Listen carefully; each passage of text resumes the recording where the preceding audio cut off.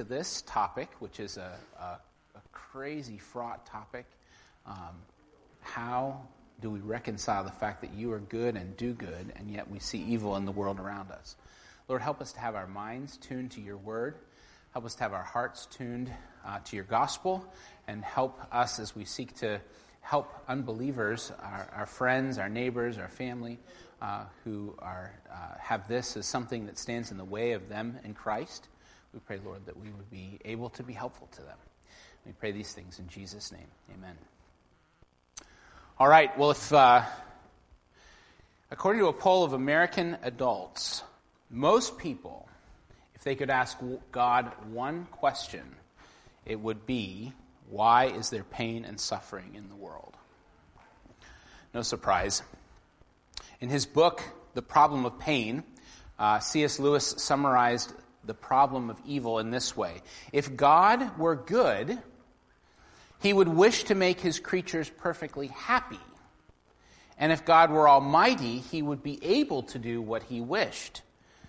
But the creatures are not happy, therefore God either lacks goodness or power or both. This is the problem of pain in its simplest form. That's how Lewis began his discussion of understanding the problem of evil. Let's look at, philosophically, this question of the problem of evil. Practically, we hear it in lots of forms. It's probably one of the most common objections to Christianity that you can find in people around us. It can take many forms. The basic objection: if there really is a good God, why is there so much evil in the world? Why was there a Holocaust? Why was there a Hitler or a Stalin or a Mao? Why was there a September 11th? Unbelievers say, I can't possibly believe in a God who would allow X to happen, whatever their particular X is. And Christians wonder, if God can really do anything, why doesn't he get rid of evil? How did sin come into the world in the first place if God is really good? I actually had a Q&A with the kids at Awana we were studying the devil on Friday night, and one of the kids asked a really good question. It's related to this. It's not directly the same question, but it's similar. Why did God make Satan if he knew that he was going to become evil? I said, that's a good question. We talked about it. We tend to ask, our instinct is to ask, why, Lord, when our experience and our knowledge of who God is does not seem to line up, especially when we're going through suffering. We're going to talk about that in the book of James, actually. The famous utilitarian philosopher John Stuart Mill, if you've heard of him, summarizes the essence of the dilemma this way. If God desires there to be evil in the world, if he wants evil in the world, if he desires there to be evil in the world, then he is not good. If he does not desire there to be evil, yet evil exists, then he is not omnipotent, not all-powerful. Thus, if evil exists, God is either not loving or not all-powerful. Evil casts a shadow over God's love and power. This is no small dilemma, and answers to it are exceedingly difficult. End quote. That was John Stuart Mills. So what is at stake as we consider this question, at least to unbelievers, is the idea that we cannot have a God who is both all-powerful and all-good, which is exactly what the Bible, of course, presents him as. So this is the problem that we will try to reconcile this morning and conclude that despite evil in the world, we do know, in fact, that God is all-powerful and that he is all-good.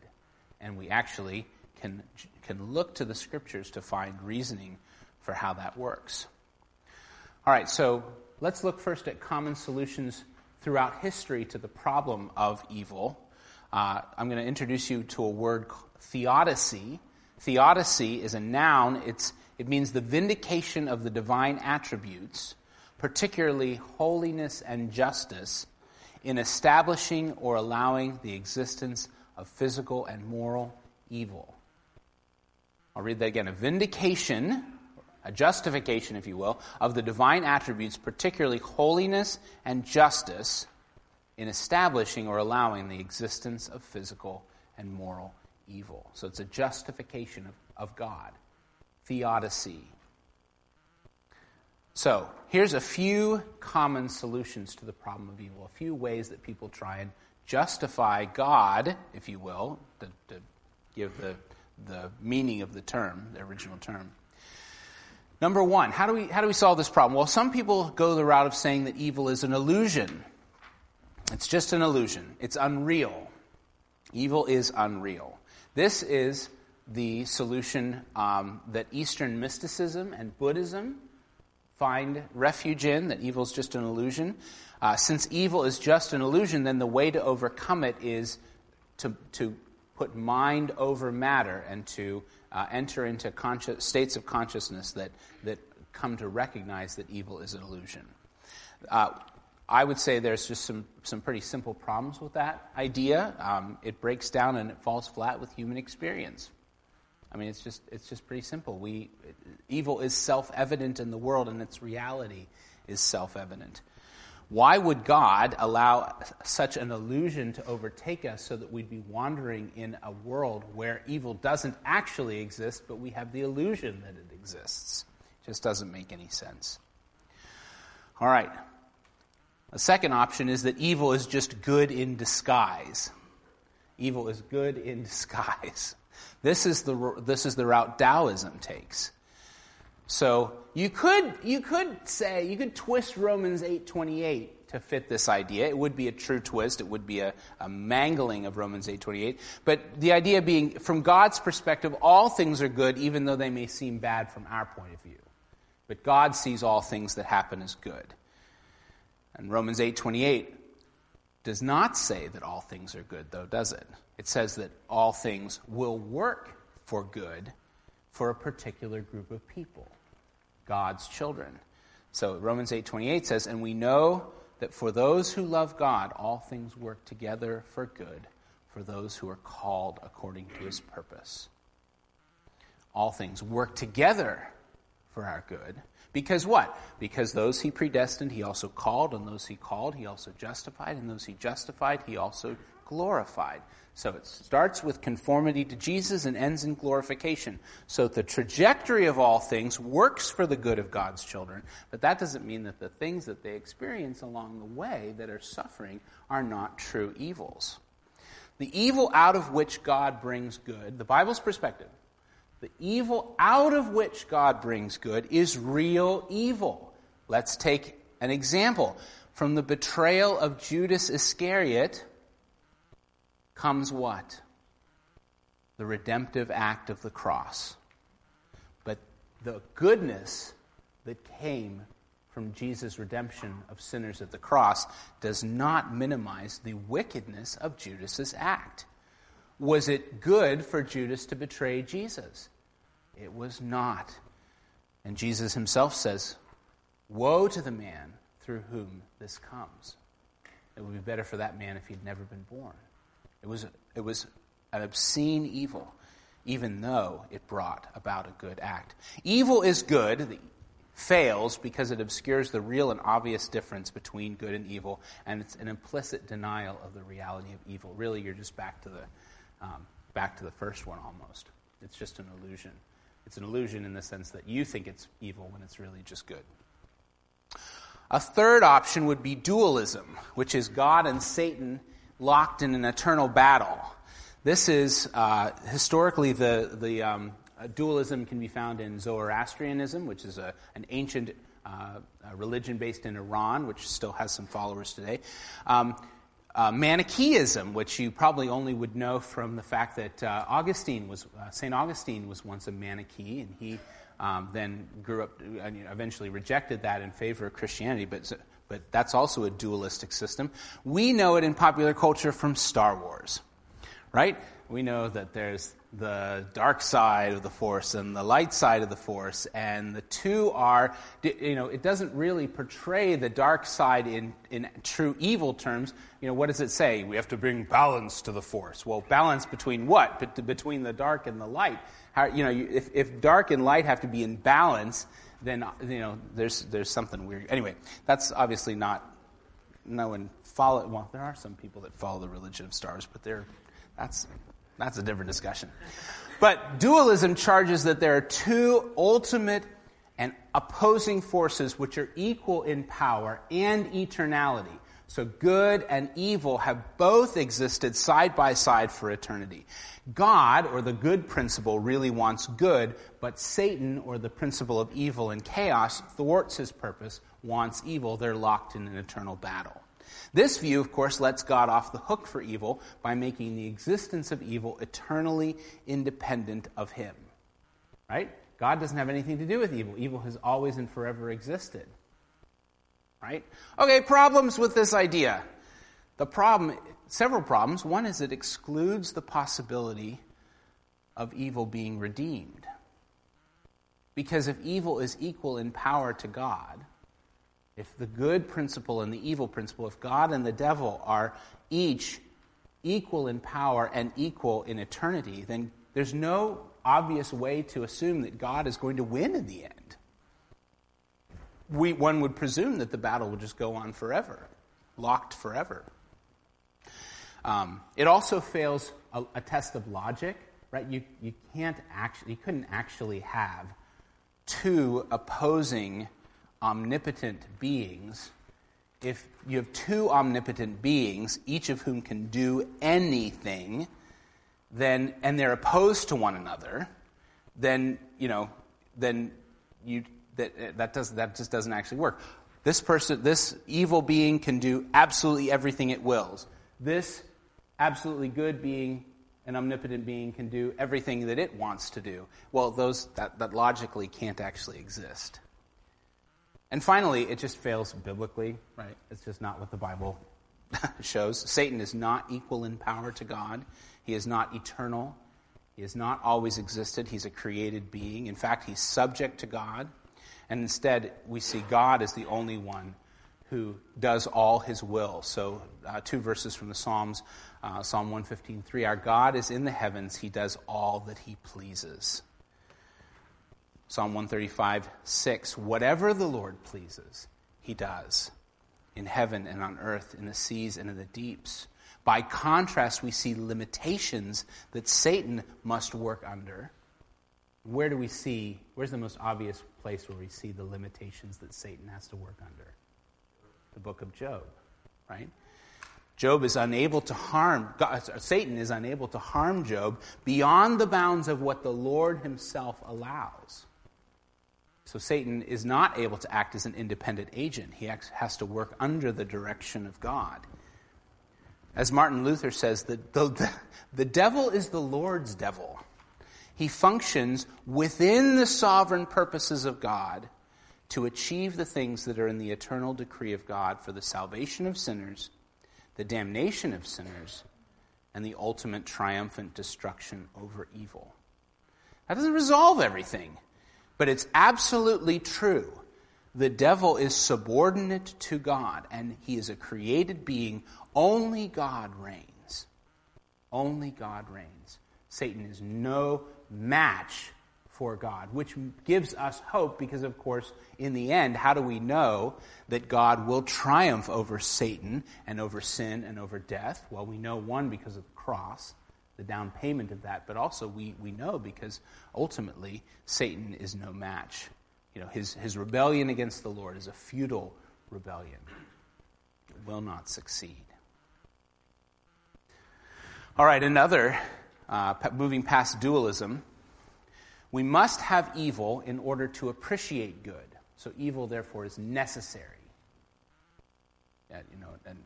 in order for good to be good. So the idea is to appreciate health, I must first understand sickness.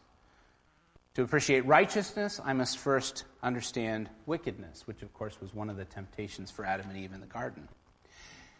Now, this appears like a weighty idea. It seems like it has makes some sense because we do experience the intensity of appreciating something by way of a contrast. We do appreciate health after we've been sick. If you've been hacking up a lung for 2 weeks and suddenly you're over it, it's like, And of course, when you've been well for a long period of time and not sick, you don't tend to wake up in the morning and think, I'm not coughing. Like, I have neuropathy in my toes from my diabetes. And I can go for long periods of time without experiencing it. And I don't wake up in the morning and think, thank you, Lord, I'm not experiencing neuropathy today. My toes aren't in pain.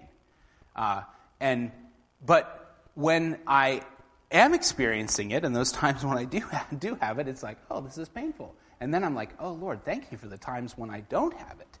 But when I have a long period of not experiencing it, then I just don't tend to, it's normal or normative. So we do appreciate the good things by contrast with the experience of the bad things.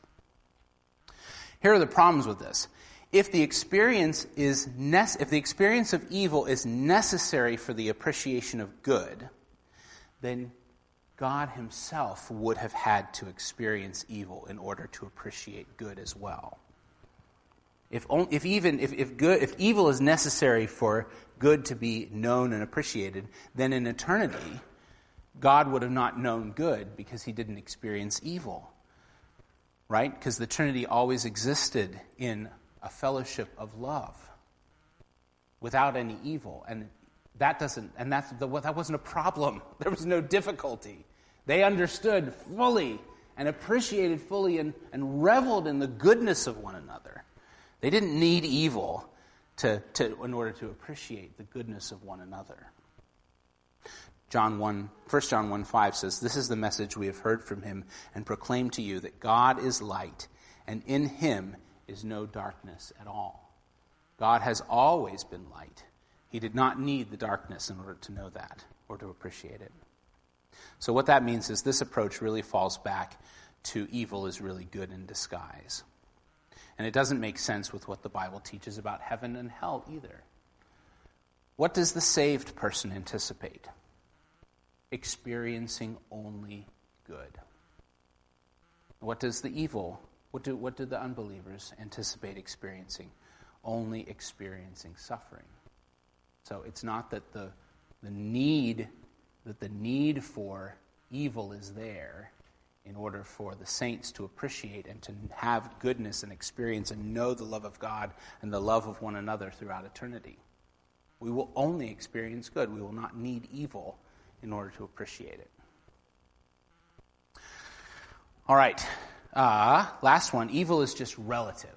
It's just relative. It's all in your perspective. This is a postmodern understanding of evil. This is not really a theodicy per se. It doesn't really seek to justify God. It just seeks to eliminate the necessity for him. Because if there's no such thing as good and evil, and only how you feel about it matters, right? If it's just all a matter of your perspective, there's only social convictions or preferences. There's not anything actually right or wrong. There's just what society prefers and what society doesn't prefer, or that you prefer personally and don't prefer. Those are masquerading as good and evil, but good and evil don't really exist. Which, of course, if you're dealing in a materialistic worldview where there is no ultimate reality and no God, you kind of have to have that. Good and evil are just social constructs. A problem for this is that what do we mean when we say that it matters how you... If it only matters how you feel about something, well, you're still saying that the something matters. If we talk about what matters, we are still implying a standard with good and evil or right and wrong. And the second problem is, are we really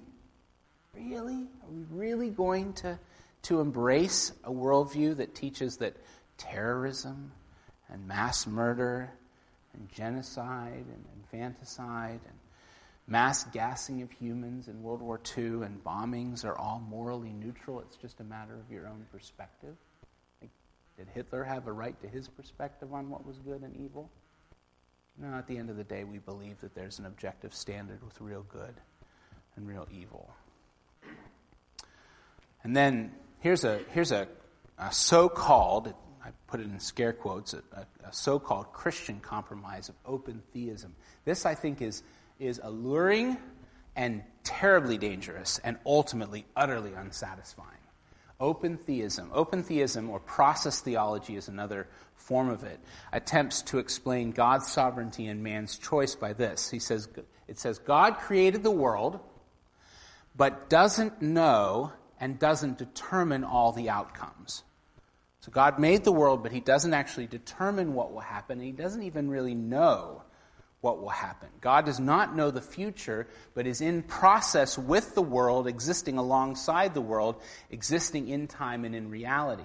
He's effective, and so therefore, when you're suffering, he's suffering with you. He didn't want that to happen. He didn't know, that's, and again, that feels like, it's a false comfort, though.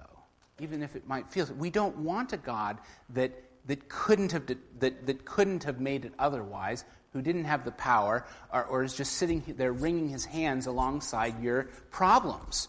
You don't want a God that all he can do is wring his hands. You don't want a God that didn't know about it, like that was surprised by it. That's a horrible reality.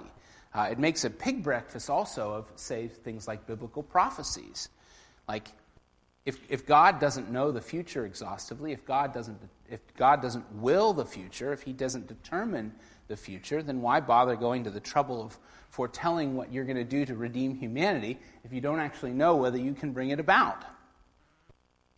But instead, the Bible presents the situation that Jesus and him coming into the world to save sinners was God's plan from before all time. Right? Impossible if God is in process with the world, not really knowing how things are going to turn out, waiting with us to see how things are going to turn out. Now, by contrast, Acts 4 says, Peter's praying, he says, "For truly, Lord, in this city there were gathered together against your holy servant Jesus, whom you anointed, both Herod and Pontius Pilate, along with the Gentiles and the peoples of Israel." So they were all gathered against Jesus, conspiring against him, to do whatever your hand and your plan had predestined to take place. The cross was absolutely within the plan and purposes of God, and the evil actions of men were used to bring it about. But God knew, God planned, God executed, and carried it out. We also can't accept open theism if we're going to take the clear scriptural understanding that God has all things, works out all things. All things are in his hands, and he works things out, all things according to the will of his power. This view robs God of his glory. Don't take refuge in the idea that God didn't know about what was going to happen to you. God couldn't have avoided it. No. We trust a God who can, who does, who loves, and who knows. All right. Any questions briefly about any of the solutions that we're going to reject about the problem of evil? All the ones we've looked at so far. D one. Which one is that? Dualism? The evil to create good. Oh. Is there an aspect of that that's still true, even if that's not the reason we have evil? Yes, I do think that that's true. I do think that it is true, and I would even say that our experience in heaven will be the more glorious because we will know of what we've been saved from. But that doesn't resolve ultimately the problem of evil, as if it wasn't really, as if it wasn't actually needed, or if it wasn't actually wrong. He's a philosopher. His school of philosophy is utilitarian. So basically, whatever works. Let's work with whatever works. Let's set morality based on whatever works. All right, let's set by contrast, some stakes in the ground, some simple biblical stakes in the ground. Because in one sense, there certainly are answers in the Bible about the problem of evil, but in another sense, I cannot give you a single crisp sentence answer that ties it all up in a bow. The Bible doesn't give us an exhaustive problem to the answer to the problem of evil. We don't have a perfect resolution of this issue as Christians, but we can look at a basic biblical framework. As we've talked about before, our knowledge is limited, not unlimited. We are creatures. Our minds are fallen. But just because we can't understand some real things fully doesn't mean we're unable to understand them truly. So what you should hope for is not to be able to figure the problem of evil out. You should say, I want to understand this truly and not fully, realizing that God's not going to reveal all of this. He just isn't going to reveal it all to us until the end. You don't. If someone thinks that they've got this problem all tied up in a bow, I'd be a little hesitant to. The complete answer to this has not been revealed to us by God. But we still can trust in a God, even though he has not revealed this to us in full, because of what we do know about him and what he has revealed to us. So even though you're not going to be able to get a full understanding, you're still going to be able to get a true understanding. It's like a father who tells his son, if you imagine a father telling his kids playing in the yard, he says, "No, get down. Crawl toward me." And the kid's like, "Why?" He says, the father doesn't explain, but just says, "Do it." And the son obeys. He trusts his father. He comes and gets to the father, and then the father points out to him some danger that was hanging over his head, something that was about to crash, or some, a snake or something, and it's like, and I think there's a little bit of that. God asks us to trust him. God asks us to obey him. He gives us all the data we need to obey and trust him. He doesn't give us a full understanding of that until we look back and say, that's what it was all about. His ways are not our ways. His thoughts are not our thoughts. But here is what we do know. God is indeed sovereign. God is perfectly just and righteous. I think the wonderful little phrase we teach kids, God is great and God is good. And those are the stakes you can eternally set down as deep into the foundation as you can. God is great and God is good. Therefore, evil is entirely within the sovereignty of our all-good God. Evil is entirely within the sovereignty of our all-good God. And the full and complete answer to this has not been revealed to us by God as yet. But we hang our hats on these two deep and eternal realities. God is great and God is good. Let's delve in a little bit further. We can trust God as he's been revealed to us. So number one, we're going to just look at a lot of scripture here. I'm going to be giving you a lot of quotes. We're just trying to look at the biblical data and see what it says. Number one, it says God is the all-powerful governor of his universe. He is the all-power governor of his universe. Again, Psalm 115:3. Our God is in the heaven. He does whatever pleases him. He does nothing that does not please him, and nothing comes about. Genesis 1, God spoke, and it came to be. He created, and it stood firm. The worlds were created by the word of God. That's all it took. Colossians 1, for by him, by Christ, in Christ, all things were created, things in heaven and on earth, visible and invisible, whether thrones or powers or rulers or authorities, all things were created by him and for him. He, again, Jesus, or the Son, is before all things, and in him all things hold together.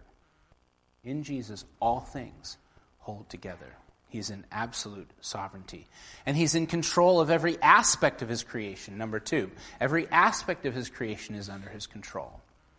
Ephesians 1:11, about our salvation. In him we were also chosen, having been predestined according to the plan of him who works out everything in conformity with the purpose of his will. The plan of God who works out everything in conformity with the purpose of his will. Nothing happens apart from the purpose of the will of God. Psalm 33:15. He who fashions the hearts of them all, that's us. He fashions all of our hearts and observes all our deeds.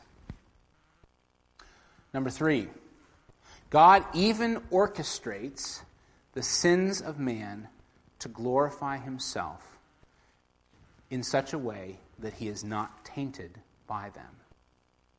He is not tainted by the sin that he uses to glorify himself and accomplish his purposes. Exodus 4:21. And it's like, you're like, how does that happen?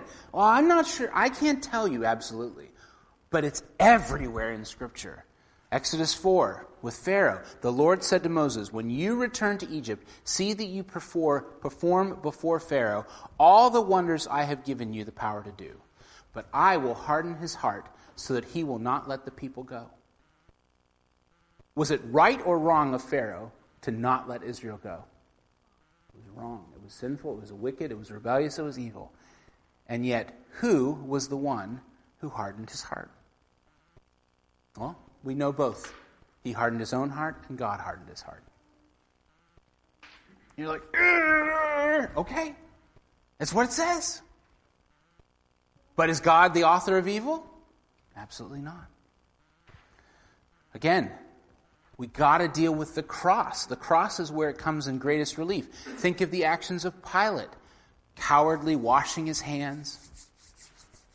Evil or good? Delivering Jesus over to be crucified. Evil. False accusations, false witness, Pharisees bringing all sorts of revilings against him. Evil or good? Evil. Judas, evil. All used by God to bring about everything that he had predestined to occur for our salvation. Number 4, God is never blameworthy for evil that occurs. The responsibility for evil, the blame for evil is always on those who commit it, not on God. Never on God. James 1:13 and 14. When tempted, no one should say, God is tempting me. For God cannot be tempted by evil, nor does he tempt anyone. But each one is tempted when by his own evil desire he is dragged away and enticed. The temptation comes from an evil source, not from God. Our being led away by it is evil by us, not by God. Number 5, because God is holy and he hates evil. Habakkuk 1:13, your eyes are too pure to look on evil. You cannot tolerate wrong.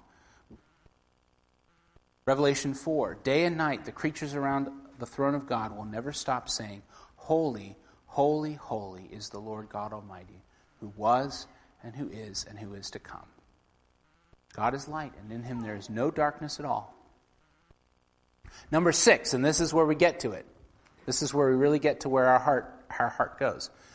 God judges us. We do not judge God.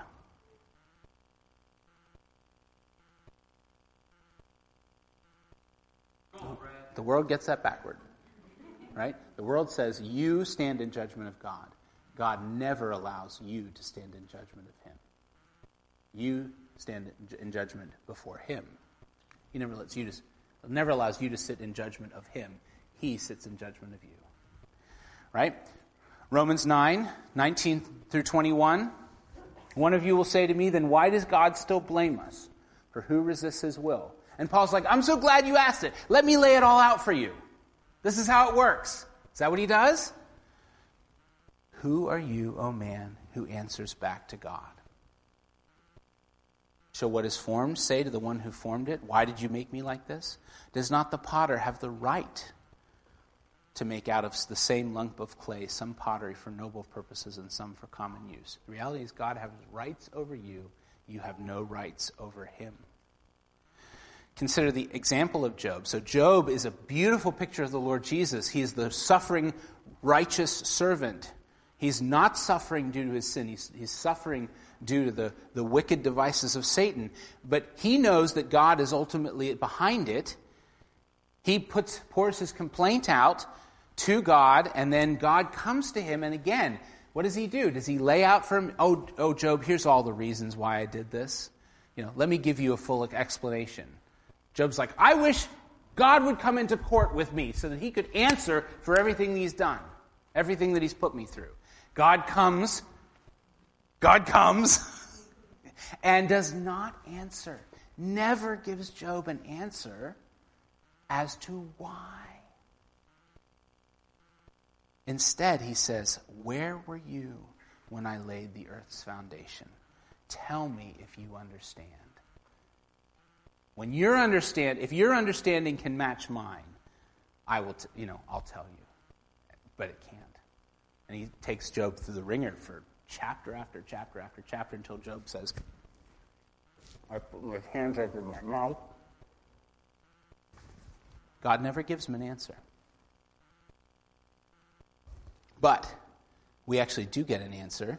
We're getting there. Number 7, God will use evil for an ultimate good purpose which we may now not fully understand. Joseph in Genesis 50:20 says to his brothers, you intended to harm me, but God intended it for good to accomplish what is now being done, the saving of many lives. And that is Joseph picturing Jesus, who says, you intended it for evil against me, but I intended it for the salvation of the world. Consider the crucifixion of Jesus. The worst evil, the worst tragedy of human history is the brutal murder of the only person to ever live perfectly. We killed the Son of God. But this injustice, which was the greatest injustice ever committed, is also the most glorious event of human history. It's God's sacrifice of his Son to ransom a people for himself. So if you don't have a problem with the cross, everything else follows from that.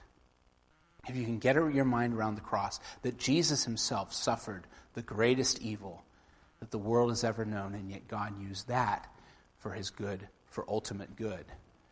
God can use all sorts of lesser kinds of evil in other places and times in history, even in your own life, for your good. I like to say to my kids, Jesus dying on the cross was the very best thing to ever happen and the very worst thing to ever happen. It was the happiest, saddest day ever. Good Friday. See, God's ultimate purpose is not to provide happiness for man, but it's rather to glorify himself. See, man's chief end is to glorify God and to enjoy him forever. That's our job, to glorify God and enjoy him forever, not to be happy apart from him. And God's purpose will also provide an ultimate and eternal happiness for a number too great to count, like the stars of the heaven and the sand of the seashore. God's purpose will accomplish the happiness of an untold multitude. But that still is a secondary purpose. The primary purpose is the glorification of God. And the glorious thing is that what brings him glory is to save a people for himself. All right, number 8. Scripture does sometimes pull back the curtain and show how God has used evil to advance his purposes. For example, Joseph got to know why his brothers were allowed to sell him into slavery in Egypt. He got the end of the story. We won't always get the end of the story, but sometimes Scripture reveals. Sometimes God has used evil to advance his purposes, to display his mercy and his justice. So Romans 5:20, there's in this section there's lots of scriptures for you to look up. We'll cover some of them. Romans 5:20 and 21. Now the law came in so God gave the law. One of the purposes of him giving the law at Sinai was to increase the trespass. But where sin increased, grace abounded all the more, so that as sin reigned in death, grace also might reign through righteousness, leading to eternal life through Jesus Christ our Lord. It leads to redemption. Christ's sufferings on our behalf, even our sufferings on behalf of Christ, we know something of the purpose. See, Paul sees his sufferings for the church and for the spread of the gospel as similar to Christ's sufferings. Remember when he says, I fill up in my body the sufferings of Christ?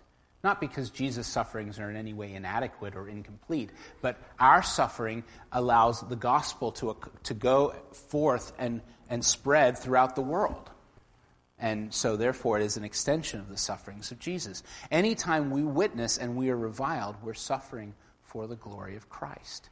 So when you experience hardship and persecution as a believer, that is accomplishing your good and Jesus' glory.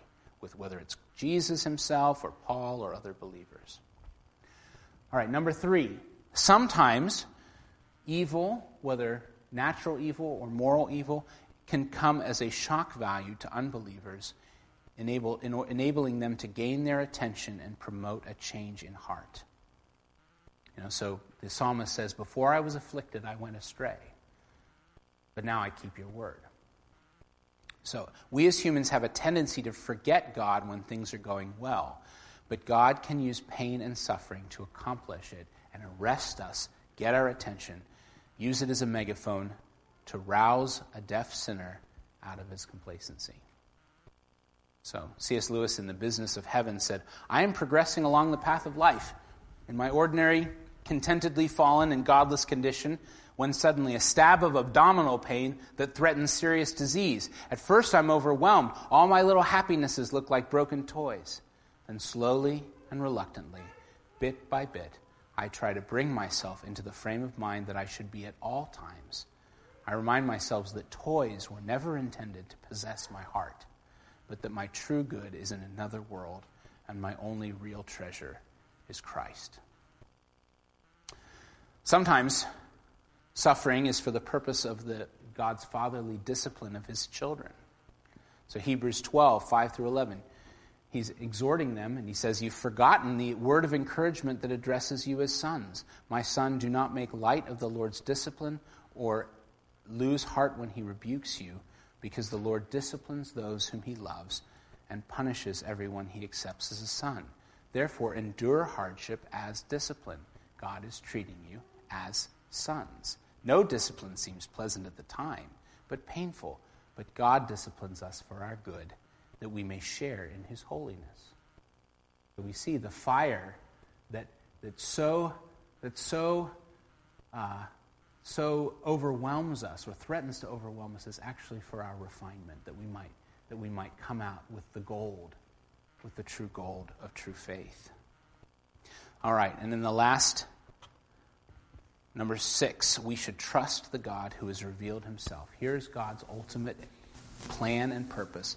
He will one day put an end to pain and suffering and evil forever.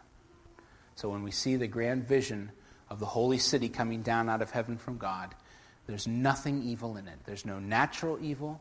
There's no moral evil. No one immoral is allowed to enter, and none of the things like mourning and crying and pain and anything like that and death will be able to enter it. God will put down Satan forever and all time and bring his people to a place where evil never will exist, or will there be ever any memory of it again. But then ultimately, I think the closest thing we have to an answer for the problem of evil is that God chose to enter in and experience that evil that we know and the pain when Jesus came as a man to die on the cross. So where is God in a world of pain and sorrow? The answer is the incarnation. Jesus, the Word, became flesh and dwelt among us, and so he knew fatigue and hunger and sorrow and pain. His friends aged, grew sick, died. He's betrayed by a friend, and he entered into all our experience of human agony and bore all the pain of it on himself. So Peter Kreeft, who's a professor of philosophy at Boston College, he's a Catholic, he said, "Many Christians try to get God off the hook of suffering. Try to get God off the hook for suffering. But God put himself on the hook, so to speak, on the cross." It's significant that most objections to the existence of God for the problem of suffering comes from outside observers who are quite comfortable, whereas those who actually suffer are, as often as not, made into stronger believers by their suffering. That's the idea that our faith is purified through trials. Why is that? In large part because they follow one who was a suffering servant, who was despised and rejected and beaten and killed. Unquote. So the answer is Jesus himself. It's not words, it's the Word who is made flesh for us. So our answer to the problem of evil is ultimately that we follow the man of sorrows, who took on sin pain, evil, and death for our sake. And then finally, God will one day vindicate himself and his saints. So God is going to bring an end to it all, to all rebellion against him. Again, Peter Kreeft. People aren't getting away with evil. Justice delayed in God's economy is not necessarily justice denied. There will come a day when God will settle accounts and people will be held responsible for the evil they've perpetrated and the suffering they've caused. Criticizing God for not doing it now is like reading half a novel and criticizing the author for not resolving the plot. We haven't got to the end yet. God is bringing all things out. Justice is mine, vengeance is mine, says the Lord. I will repay. He's not doing all the repaying now, but we're to leave vengeance to him because he will repay. And in the scriptures, Jesus promises that in the future, he will be totally vindicated and we will be fully delivered from all evil. This is why we pray, thy kingdom come, thy will be done on earth as it is in heaven. The wicked will no longer prosper on that day. The righteous will no longer suffer. We will see God victorious. We will see our Savior exalted. And in the meantime, God's never going to let his children go. And that's the hope we have in the trials, in the evil, in the suffering. Romans 8 says, who will separate us from the love of God? Shall trouble or hardship or persecution or famine or nakedness or danger or sword? For your sake, we're faced death all day long. We're considered as sheep to be slaughtered. But no, in all these things, we are more than conquerors through him who loved us. Because nothing, all these things, cannot separate us from the love of God, which is in Christ Jesus our Lord.